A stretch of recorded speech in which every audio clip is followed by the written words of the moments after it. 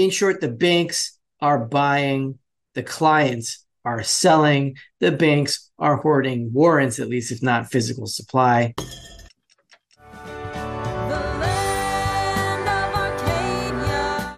Well, hello there, my friends. Rafi here from the Endgame Investor with this week's Silver Report for Arcadia Economics. And today we're going to talk about what JP Morgan did this week, moving 14.2 million ounces, which Chris talked about with Andy Sheffman in a great interview. And he explained some things that I didn't even understand about that.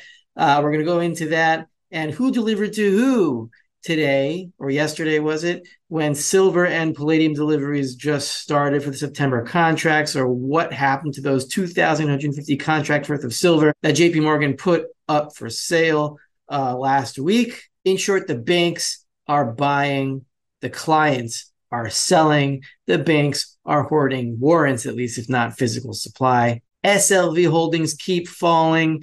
A palladium update on the commitment of traders reports. They keep getting worse for palladium, at least for the shorts. And silver is at a critical technical juncture now, going back all the way to 2008 when the financial world abruptly changed and the Fed went on an inflation spree.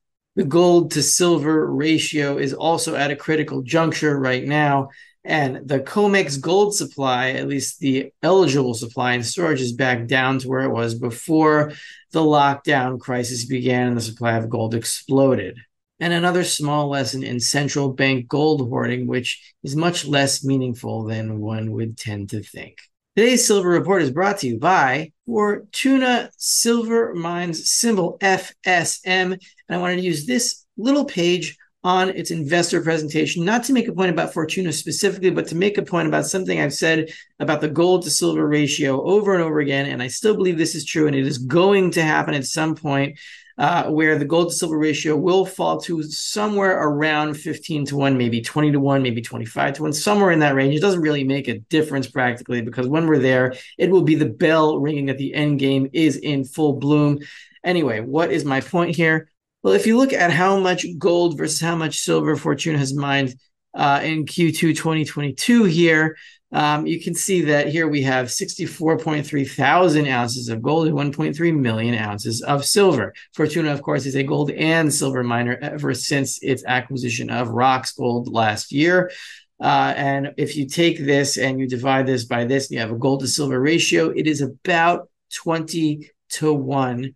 And silver ounces versus gold ounces. Not all gold and silver miners have this same ratio, but if you take the entirety of the gold and silver mining industry, it is about 20 to 1, 25 to 1, something like that. And that is the natural monetary ratio for a very good reason, because if both gold and silver are circulating as monies without any impediments from government, without government saying that a currency is pegged to one metal over the other, you have a bimetallic standard, which was historically the freest monetary regime we've had, then the natural monetary ratio would be somewhere between 15 and 25 to 1, as is the natural abundance of these metals. Not exactly that, but somewhere around there.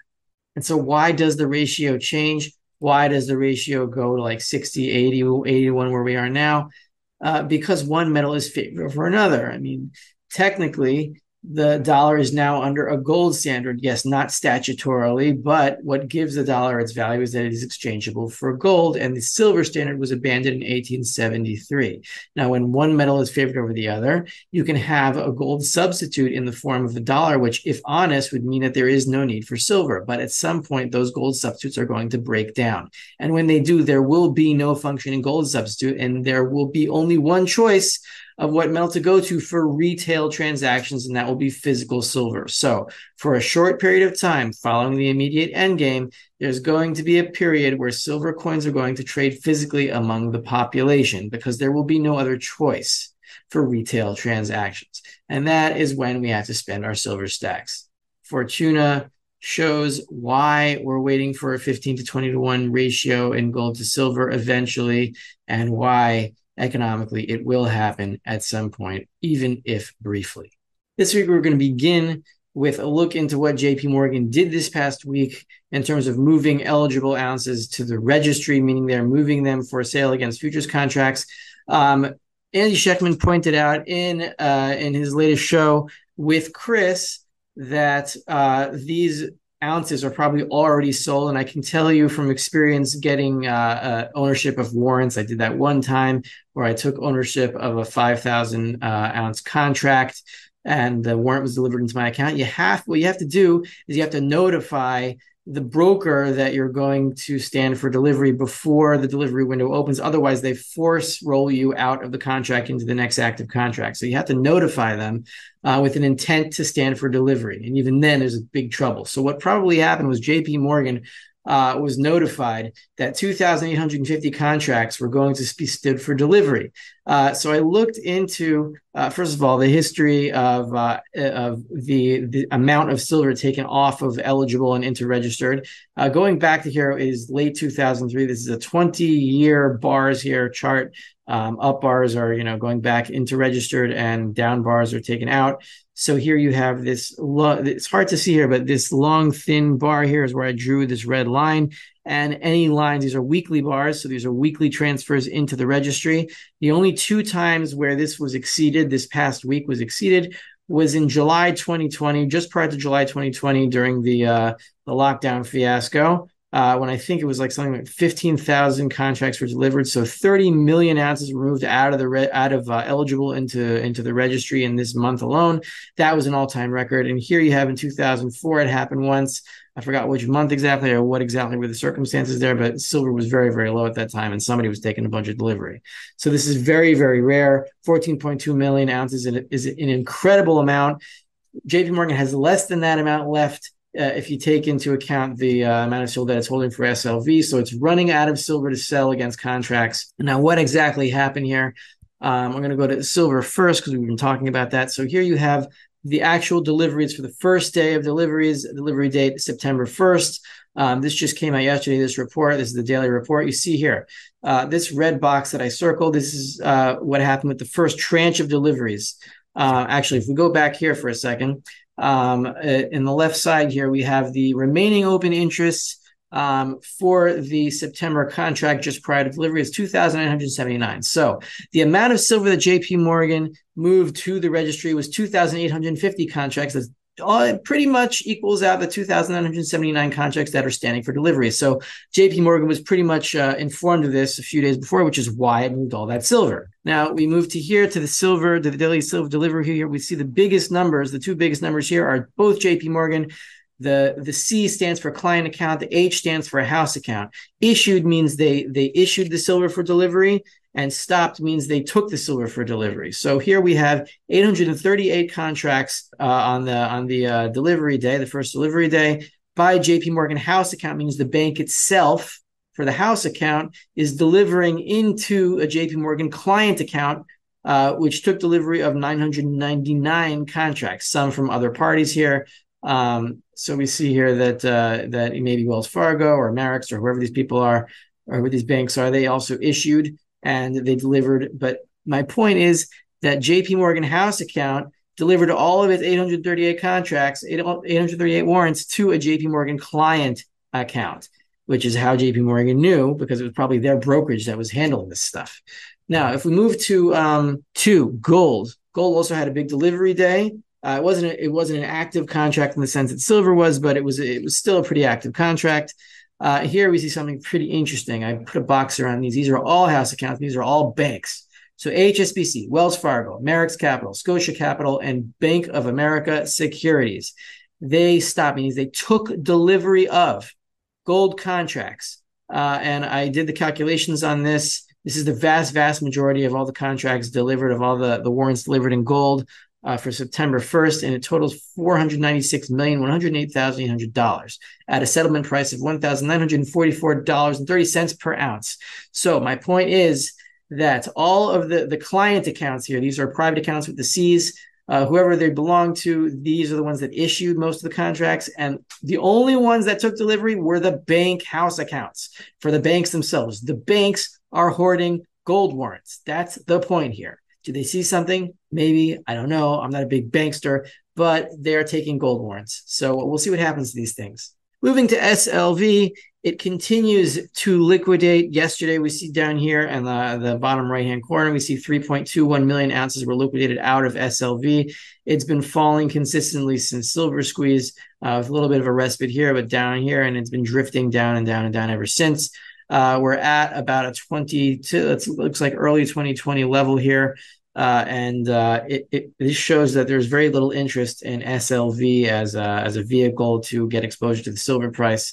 If there were interest in it, these holdings would be going up, not down. So this is a sign that there's a lot of bearishness in the silver market now. Is even with the bullishness in the silver price, you see here, we're very, very far off the lows now, and we're headed into the upper echelons of this trading range. And once we break $30, no telling what's going to happen. Well, there's telling it's going to go much higher, but that's me telling. Okay. Now we're going back to palladium.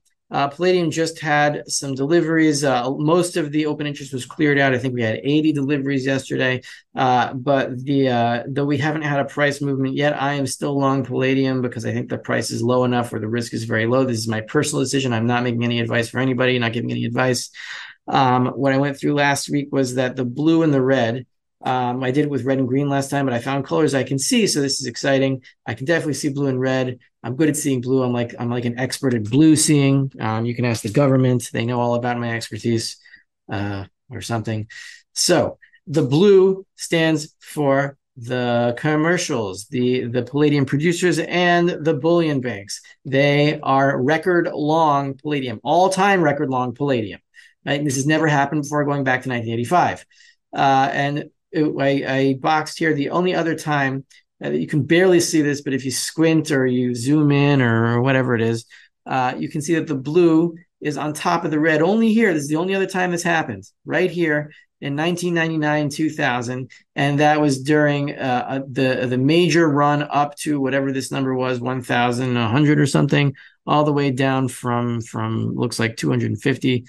So palladium quadrupled in this time frame from when the commercials were long and the speculators were short the last time. Now it's much, much more extreme. It's been this way since about 2021, but never to this extent. And the price of palladium has just collapsed since then. So we're in a very, very bullish posture here. And we see here that open interest is back to where it was pre-lockdown era.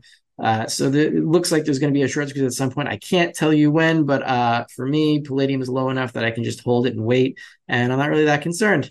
So let's go to the long-term silver chart here from back in 2006. We're at a major technical juncture here. I drew some lines. I was a lineman in college. Ha, ha, ha. I'm so funny. Look, the bottom line here is where silver was just a few months ago down here, this support zone. And we touched it at the bull market top in 2016. And over here, it was resistance. And back in 2008, it was resistance. The 2008 high was around this line. And we've bounced off that line here. And we're back to this upper line over here. Whoops. We're back to this upper line over here, which also seems to be the trend line going down from 2011, not the ultimate high. This is a bubble top. I wouldn't say bubble, but it's a mania top. And here we have the trend line established from late 2011 going down here, and it's just about touched now. Same with this trend line. So when this line breaks through, it's going to be a major long-term trend line breaking through here. And right here is the silver squeeze high. Just almost got through, but not quite. Didn't have enough energy. We almost got there. But point being here, if we can break through this line at 25.10 and hit 30 and eventually break through 30, hopefully in the next few months, we're going to be in a totally different trading range. I don't know if we'll ever go back down here. It's going to be another signal of an impending dollar crisis, which is just around the corner. I want to go to the gold COMEX supply levels. This is encouraging. So this is the eligible supply, the supply and storage. The supply that's registered for sale is a lot higher than it normally is, but I'm just going to go in the eligible supply for this example. And we're at 11 million ounces, just below that. I think this is a day behind. And we're just around the high point for gold supplies, for gold storage supplies going to the pre-lockdown era, which was right here when gold started flooding in. So 22 million to 11 million, it's pretty much halved since the peak in 2021. that's a lot of gold to leave the storage. So yeah, it's a slow process. It's an annoying process, but it is happening. And now we're going to go into the gold to silver ratio, just to show you how a 15 to 1 silver ratio is not as far-fetched as you may think it is. We are now at around 78.8, let's just say 80. That's around here. And we've been in this range for, looks like 1990, 33 years or so. That's pretty. We've been in this range since like around 1986. That's a pretty long time. We went as far low as around 30 to 1 in the 2011 high. But you see here in 1970 and 1980, we hit just about a 15 to 1 ratio. You can see here it's between 20 and 15 here. This would be the 15 mark. So yes, this does happen. It will happen again. And I think once we break this line at 60, this is the point where the gold to silver ratio can really collapse in a panic. You saw that's exactly what happened here when we crossed this line. It's what happened here in 1997, it looks like. This is a major pivot line here, and I think once we cross it, we could head back down into the 15 to 30 range. Exactly where it's going to go, I don't know, but silver has a lot of catching up to do to gold, especially in a dollar crisis. Silver is going to shine the most. One last thing about the Central Bank of Turkey. I bring this example up a lot, but there's a new point to make here. I looked at the close-up charts. This is the Turkish Central Bank gold reserves. So in the last quarter, and I think these numbers are new. They just recently came out. The Turkish central bank sold off about 132 tons of gold.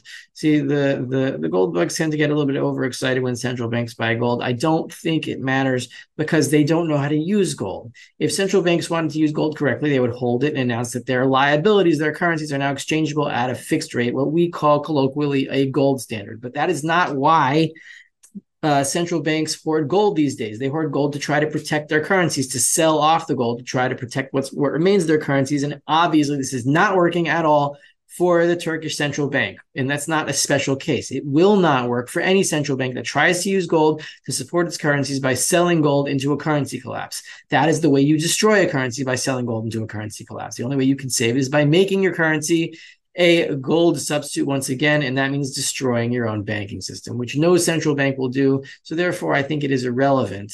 And I know this isn't the popular opinion, but it's my opinion, and you can disagree, and that's fine. It's my opinion that central bank gold hoarding doesn't matter, and I'd rather not see it because I don't want them to have any. This is Rafi of the Endgame Investor. This week's silver report for Arcadia Economics. If you enjoyed this video, then support Arcadia Economics by signing up for a free 2-week trial of the End Game Investor. As the end game gets closer, it's just getting more and more fun because I may as well have fun while the world falls apart, because anything else is just going to make me cry. So, that's what I can do. And you can also become my patron on Patreon for as little as $3 a month, where I give a spiritual background to these topics for those who are interested in more than just a monetary analysis of economic reality. Thanks for watching, guys, and I'll see you next week.